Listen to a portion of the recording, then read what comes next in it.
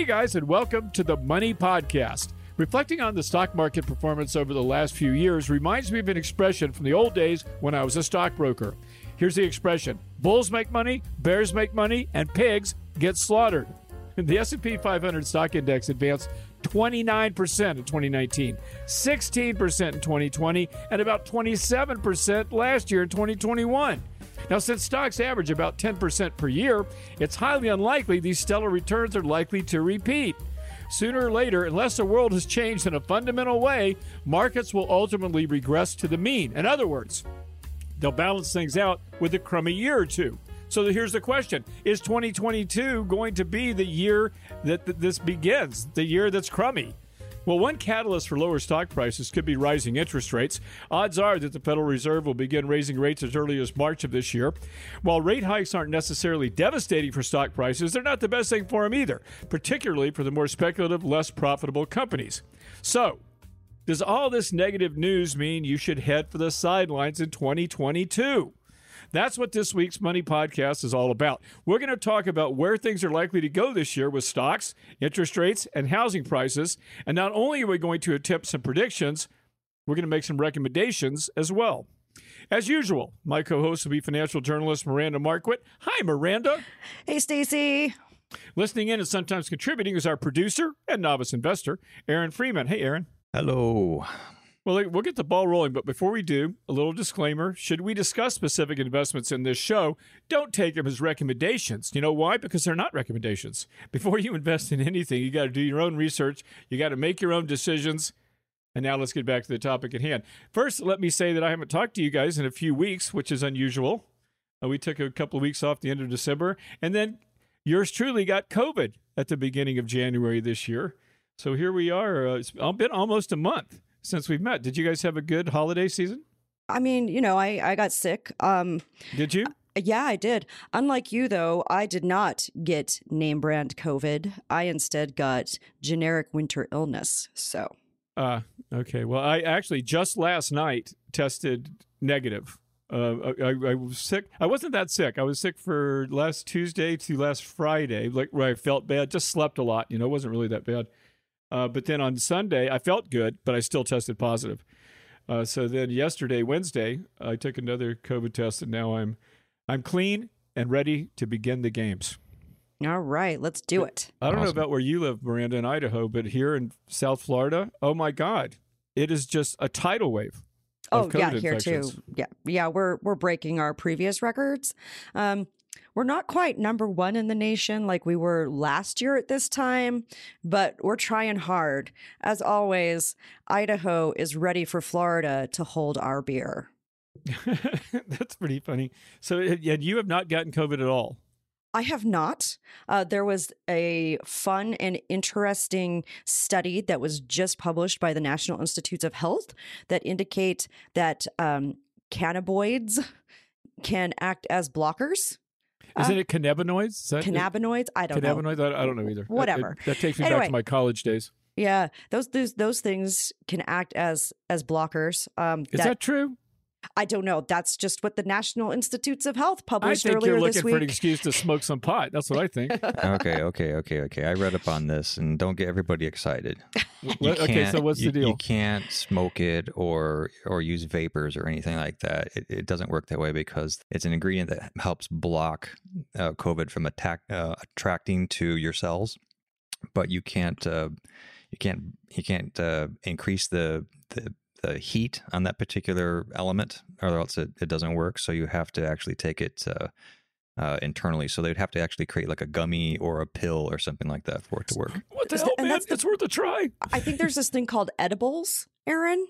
Yeah, but you heat it. That's the thing. If you heat it, the cannabinoid doesn't work when you heat it or something like that. So. Yeah, the interesting thing is I actually have non-THC because THC is completely illegal here in Idaho. I have non-THC CBD oil, and sometimes I take that to help me sleep. Does it work? It helps me sleep. I don't know if it's blocking the COVID, but it helps me sleep. That's what I meant. Does it really help you sleep? Yeah. Well, wait a minute. What kind of a podcast is this anyway? I forgot. Oh, wait. Oh, it's yeah. We're talking about financial. 2022. Let's talk about how this Omicron is going to destroy us all and the economy in 2022. Well, okay. And by the way, when last we spoke, Miranda, which was literally a month ago, mid-December, and it's now mid-January, I was saying that if interest rates go up, it's going to hurt stock prices. And you were saying what? You were saying, nah, that's not going to be a big deal. Well, as it turns out, here we are 2 weeks into the year, and the Dow is down. Well, the Dow's almost break even as we speak. Anyway, we're midway through the trading session on Thursday the 13th. But the Nasdaq is down significantly. Oil prices are up significantly. We'll cover that more when we talk about our mid-month checkup. And actually, what I said was that it was unlikely to precipitate a massive crash. Well, the day is young.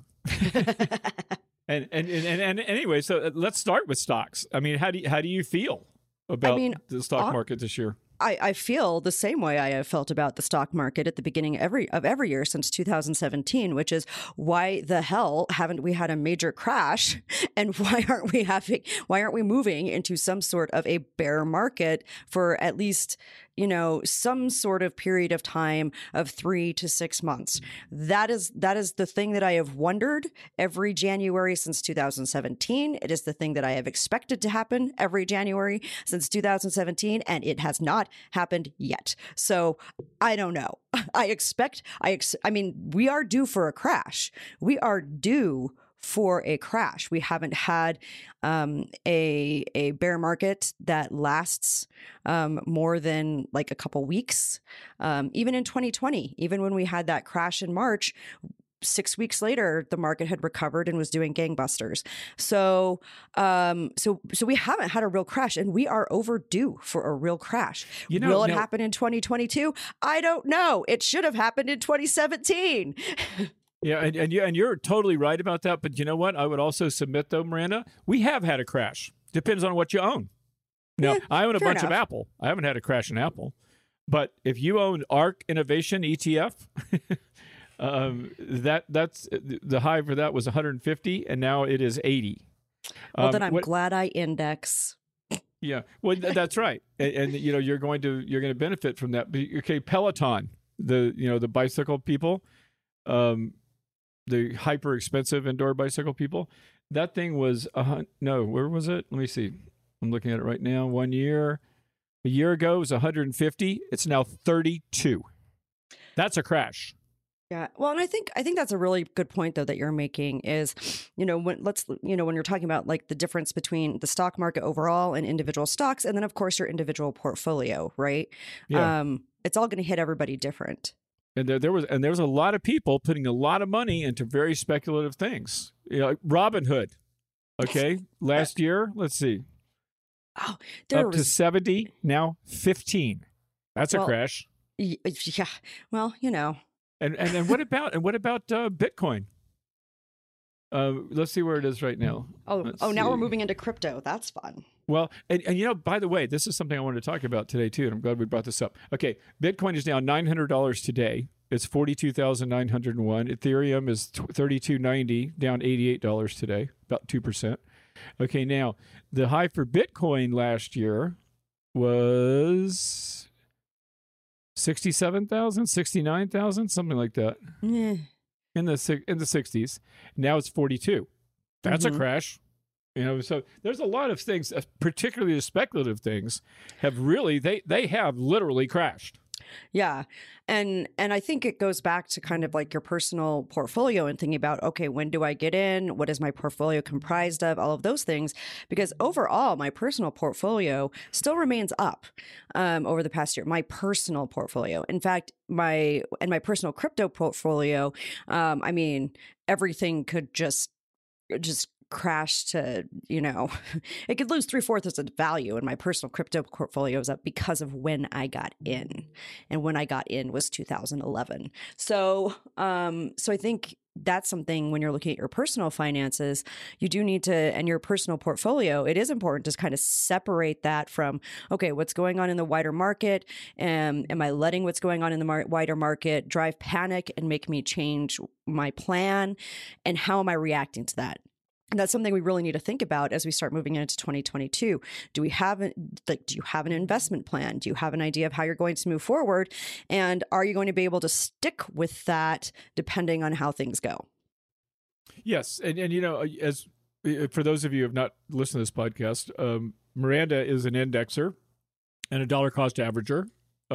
I'm basically a single stock buyer. So we look at things a little differently, and certainly nothing wrong with Miranda's approach to the stock market. In fact, this is what most people should do, is invest periodically, a lump sum periodically, and take advantage of lower prices when the market sucks and buying fewer shares when the market's high. That's the way to win in the long term. But I like to look at individual stocks. It's more fun to talk about. And I did very well last year because, like I said, Apple is 80% of my portfolio, and it was up 35% last year. And that does not say that I'm very well diversified, but nonetheless, I'm in the big tech stocks, and the big tech stocks did really well last year. So I did well, but I'm glad. And how many times did we sit on this podcast and warn people to get out of the speculative stuff? We've been saying it for months. And we were right. But now that they're low, is now the time to get into them? I don't think so. I don't think it's time yet. They haven't even started raising rates yet. And so, I think this is a classic thing. You guys weren't investing, or maybe you were, in the year 2000 when the dot-com bubble burst. But it was exactly the same thing. There were these companies that had no revenue and just, the hope of revenue. They were selling for 100 times sales instead of 10 times earnings. I mean, they were just ridiculous. But it looked like trees were going to grow to the sky. And guess what happened? You know what happened. The market just crashed. And all those people with all these hopeful stocks lost everything. And so, that's why when I see this stuff happening, and you know why all this is going on, why it happened? It happened in the year 2000 because of the promise of technology. Right. But you know why the market was going up 27, 19, and 26% in the last 3 years? Do you know why that is? Why? Take a stab, either one of you guys. Well, I think there's a lot of things. I mean, we've got our monetary policy is focused around propping up the stock market. We've had really low interest rates.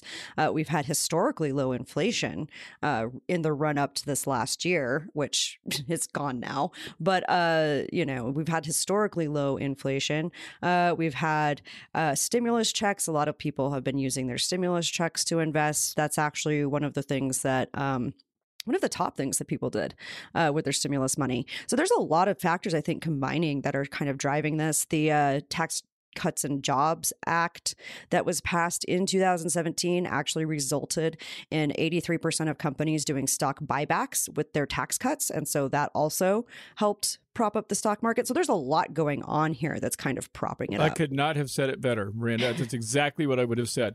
Here's the thing. I mean, you want to make it really simple? When interest rates are zero, what the hell can I do with my money except buy stocks or houses, right? I mean, I'm not earning anything at the bank. So this is going to force me to go into the stock market.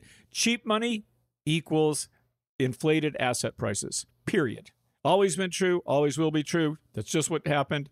And where are we now? Reversing that trend. Now, maybe not that much. We're talking, there's supposed to be, now the consensus seems to be there's going to be 4 interest rate hikes this year, but they're going to be a quarter point each. So interest rates are still not going to go through the roof.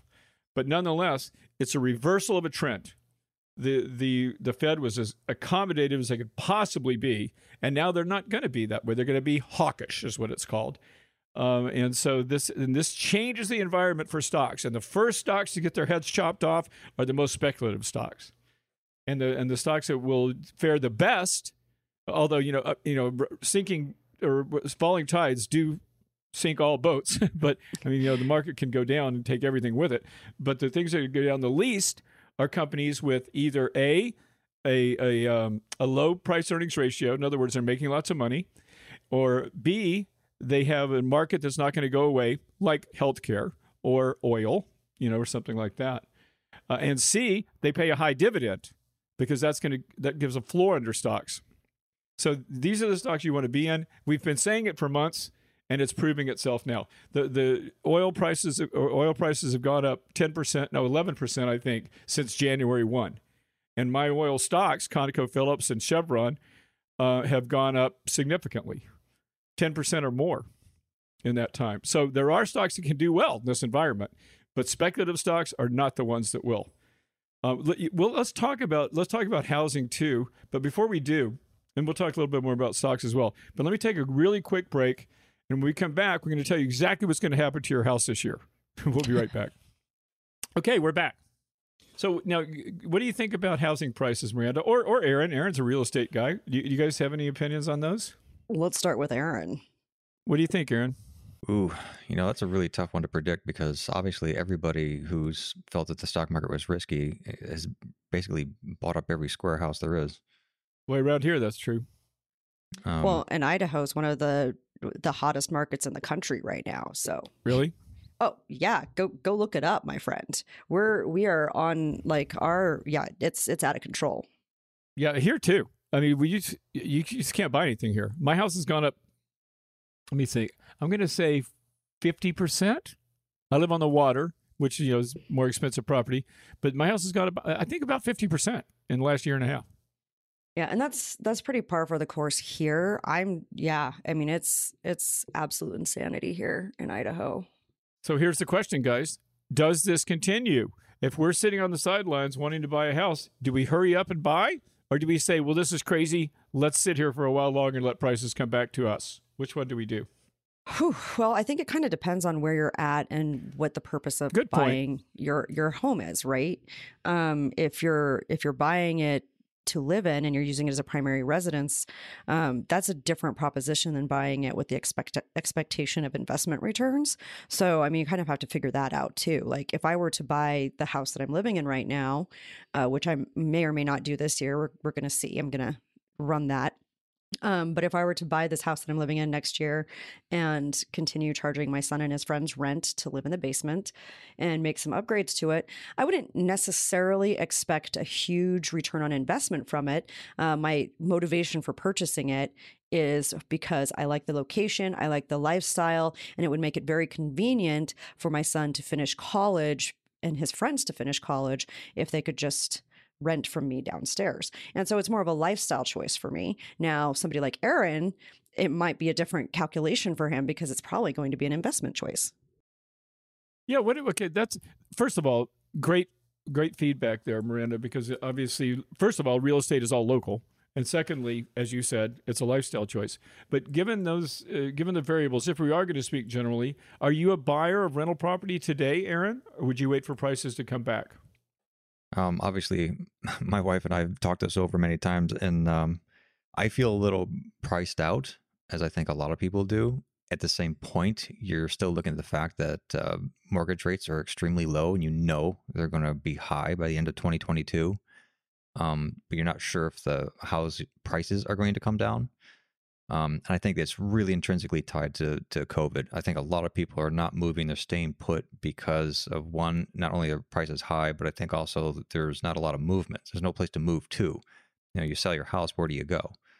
So I think the world has to open back up for people to be able to go, oh, cool, I want a job over here. I want to move to this state. I want to move to this country. And until that happens, we're not going to see a buyer's market for a while. So housing prices could stay up for a while. And if they do come back to the norm, then they might not come down that much because we don't have a problem like we did in 2008. Everything's kind of stable. So do we all agree that prices aren't going to plummet? I don't think so. I don't just think stop so. going up. Yeah, and I think one of the things that people forget is that, they look at 2008, 2009, they look at the big, the plunge in housing prices. And that was kind of an outlier in terms of recessions and stock market bubbles and everything else. Because in that case, the meltdown was in fact caused by a housing market bubble. Housing was the trigger for all of this. In the past, like during a recession or whatever, home prices usually only fall between 2 to 5% historically. And so I wouldn't expect to see a huge housing market crash unless something else happens. Yeah, that is true. Now I could name some scenario in which it might happen. Like for example, let's say that housing goes down 10%, which is a stretch. I don't think it will, but let's say it does, and you just paid $1 million for a house now worth $900,000. You might walk away from it, and that could be a cascading effect. So which is basically kind of what happened in 2008, but. So, I don't think that is going to happen, though. I do think that housing prices are going to stop going up so much simply because, by the way, just today, just before we got on this podcast, I read that the mortgage rates are as high today as they've been in more than a year as of today, because they reset on Thursdays. This is a Thursday. So right now, 30-year fixed, I'm showing average, this is from Google, is 3.942. And that was 2.75 not that long ago. So, and that's going to keep some people out of the market, and it's going to keep some appreciation from occurring, I assume. Yeah.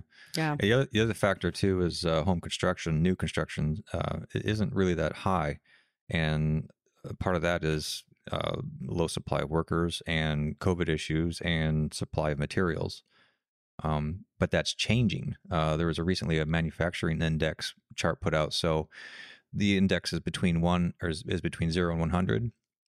And the index, anything over 50, represents a slowing of delivery times. Mm-hmm.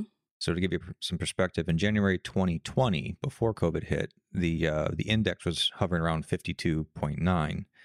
The highest that index got was in May of 2021, which was at 78.8. And now in December, that's dropped back down to 64.9. So it's gotten back down to the 50.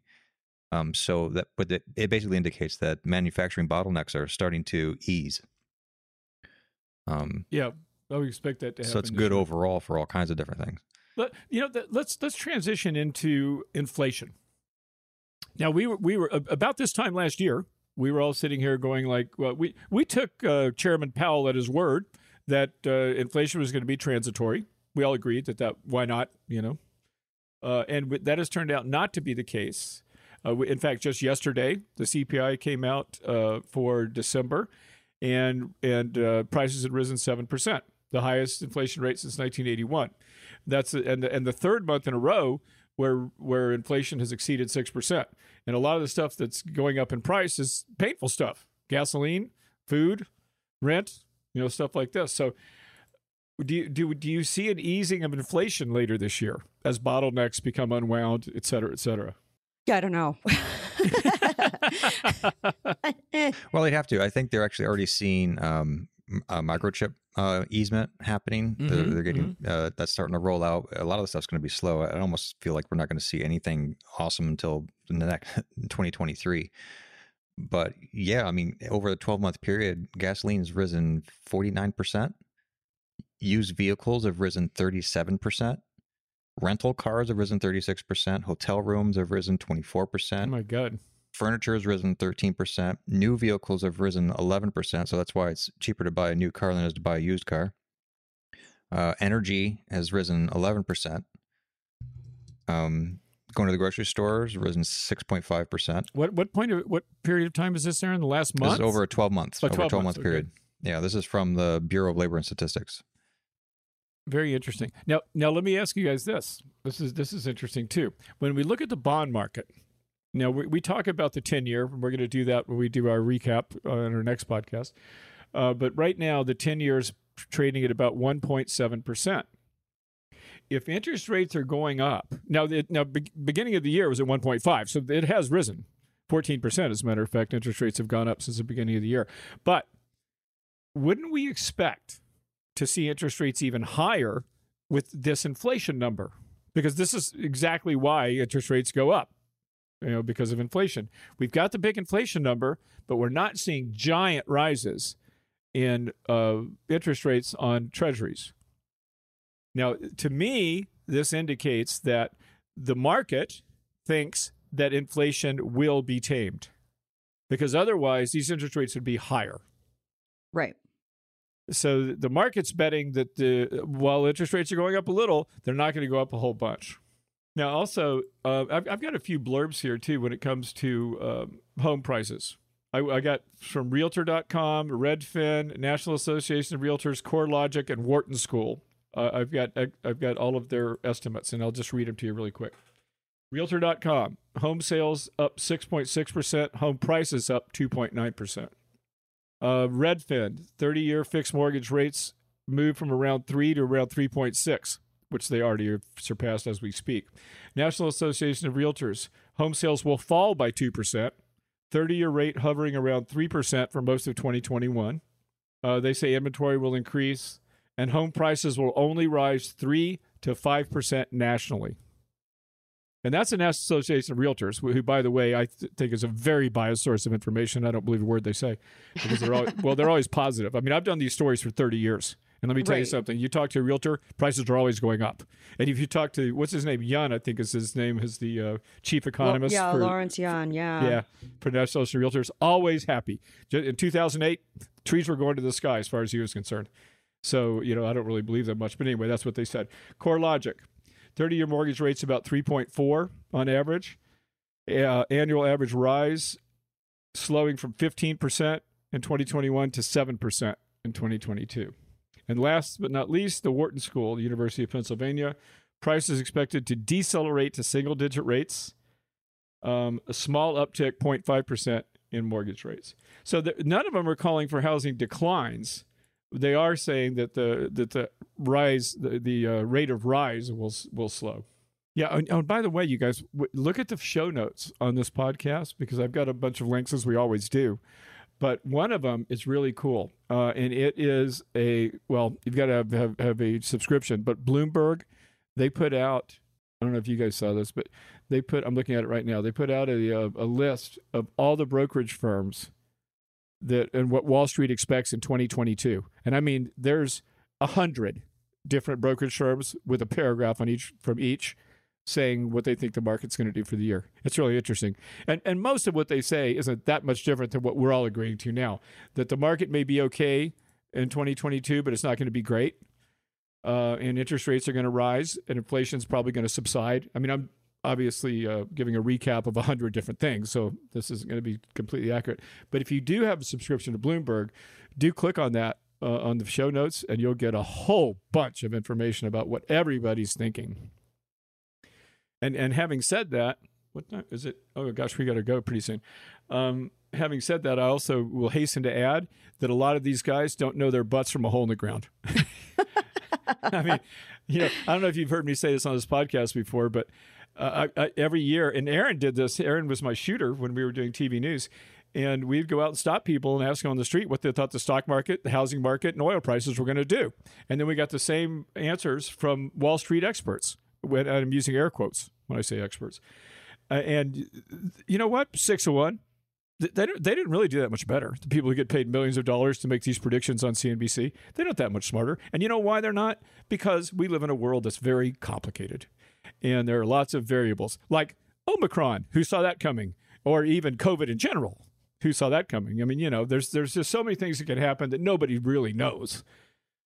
And yet, generally speaking, you'll note that almost every single time when you see predictions in December or in early January about where the stock market's going to go, all these experts will say 8 or 9% up. They always do. And you know why? Because that's what the stock market averages. And next thing you know, it's down 30% or up 40%. I mean, they just don't know. So anyway, now that we've told you all our predictions and we told you that they don't matter. Exactly. Get out there and index, my friends. Yes, get out there and index. So let's see if we can answer a quick question. Do we have one, Miranda? Yes. So our question is from Sharon. And Sharon says, I retired several years ago. I have approximately $1 million, congratulations, in my 401k, currently untouched. Ooh, those RMDs are going to be nasty. I want to pass it on sans taxes, so without taxes, to my children. How can I convert to a Roth so they may inherit without worry of taxes? This is a very complicated question. And so I'm going to begin it by saying depending on your situation and who you're leaving it to. Now, we know who it is in this case, but just for you listeners, there are different rules for leaving money to a spouse than there are to a kid. Right? So this is a very complicated area of the tax law. So be careful and consult a tax advisor. Don't go just on what I'm saying, because this is specifically Sharon's deal. Okay, so anyway, converting to a Roth can make sense. Obviously, what happens when you convert to a Roth is you've got a regular 401k or IRA, whatever it is. You convert it to a Roth, and that means now you're going to pay taxes. Like, in other words, as far as Uncle Sam's concerned, you just took all your money out of your IRA. Therefore, it's all taxable. Okay, so you're going to pay taxes when you roll that into a Roth. After you roll it into a Roth, there will be no taxes to pay because you've already paid them. And so the gain in the investments within your 401k will not be taxable. So when your kid inherits them, they will not have to pay taxes on the withdrawals that they make. Now, one of the things that I would suggest is so you've got to have the money to pay. You don't want to use the money from your IRA or your 401k to pay the taxes. So you should have the money set aside outside of your retirement plan to pay the taxes on that. You don't have to roll it all at once, though. You know, if you've got $10,000 of income tax to pay and you've got $10,000 in a savings account, great. But if you've only got $10,000 in a savings account, don't give yourself a tax bill for $50,000. So do it gradually. Roll it, as you can afford to pay the taxes, if that's what you want to do. So now you can roll it. Your kids won't have to pay tax. But now there are also new laws. This was why this gets complicated. The Secure Act in 2019 and the CARES Act in 2020. It goes on. There's several options you have. You can roll over. In other words, when your kids inherit your Roth, they're going to have to start making withdrawals from that. They can do it. They can take out a lump sum. They can do it as a life expectancy method. But listen, all distributions must be distributed within 10 years of the original owner's death if it is to a kid, your children. Okay? If it's to a spouse, there are different rules. So, and now also, if they roll it over as a lump sum, in other words, if they take all the money out as a Roth, they shouldn't have to pay taxes on it, but contributions are tax-free. Obviously, earnings are taxable if the account was less than 5 years old when the original account owner died. Okay, so that when you roll over to a Roth, stay alive for 5 years, or your kids would have to pay tax, but only on the investment gains in that account. Is that complicated enough for you? Did you have anything to add to that, Miranda? I know you know about this stuff too. No, I mean, I think you pretty much covered it. You just need to look at your situation, figure out, how you want to pay your tax bill, how you want to manage that. And it might be a good idea. I mean, we have some great resources where you can, we have links to some great resources where you can figure that stuff out and kind of get some guidance there. Yeah, and there are calculators too that can help you with this. But, it sounds, I hate using this stupid excuse to not answer a question by saying, speak to your tax advisor. That's wimpy. But this is a situation where you might want to. It's $1 million. It's probably worth, paying an accountant couple $100 for some good advice, because there are some complications. But generally speaking, it's not that complicated. I'm afraid we are out of time, guys, but we're never out of a topic. Dig a little deeper. Find links to lots more info in our show notes. And remember, if your goal is to make more, to spend less, to retire rich, your online home is moneytalksnews.com. And don't forget to check out Miranda's online home as well. That is Miranda Marquit, MARQUIT.com. If you've got a question, comment, or topic you'd like to suggest, don't just sit there. Tell us about it. You can email us at hello@moneytalksnews.com. That's hello@moneytalksnews.com. And one last thing, if you appreciate what we do, then do something for us. Subscribe to our podcast. Takes you 2 seconds, really helps us out. So if you like us, show us. And subscribe and tell your friends too. I'm Stacey Johnson. And I'm Miranda Marquit. And I'm Aaron Freeman. Thanks for hanging out with us, guys. We're going to see you right here next time.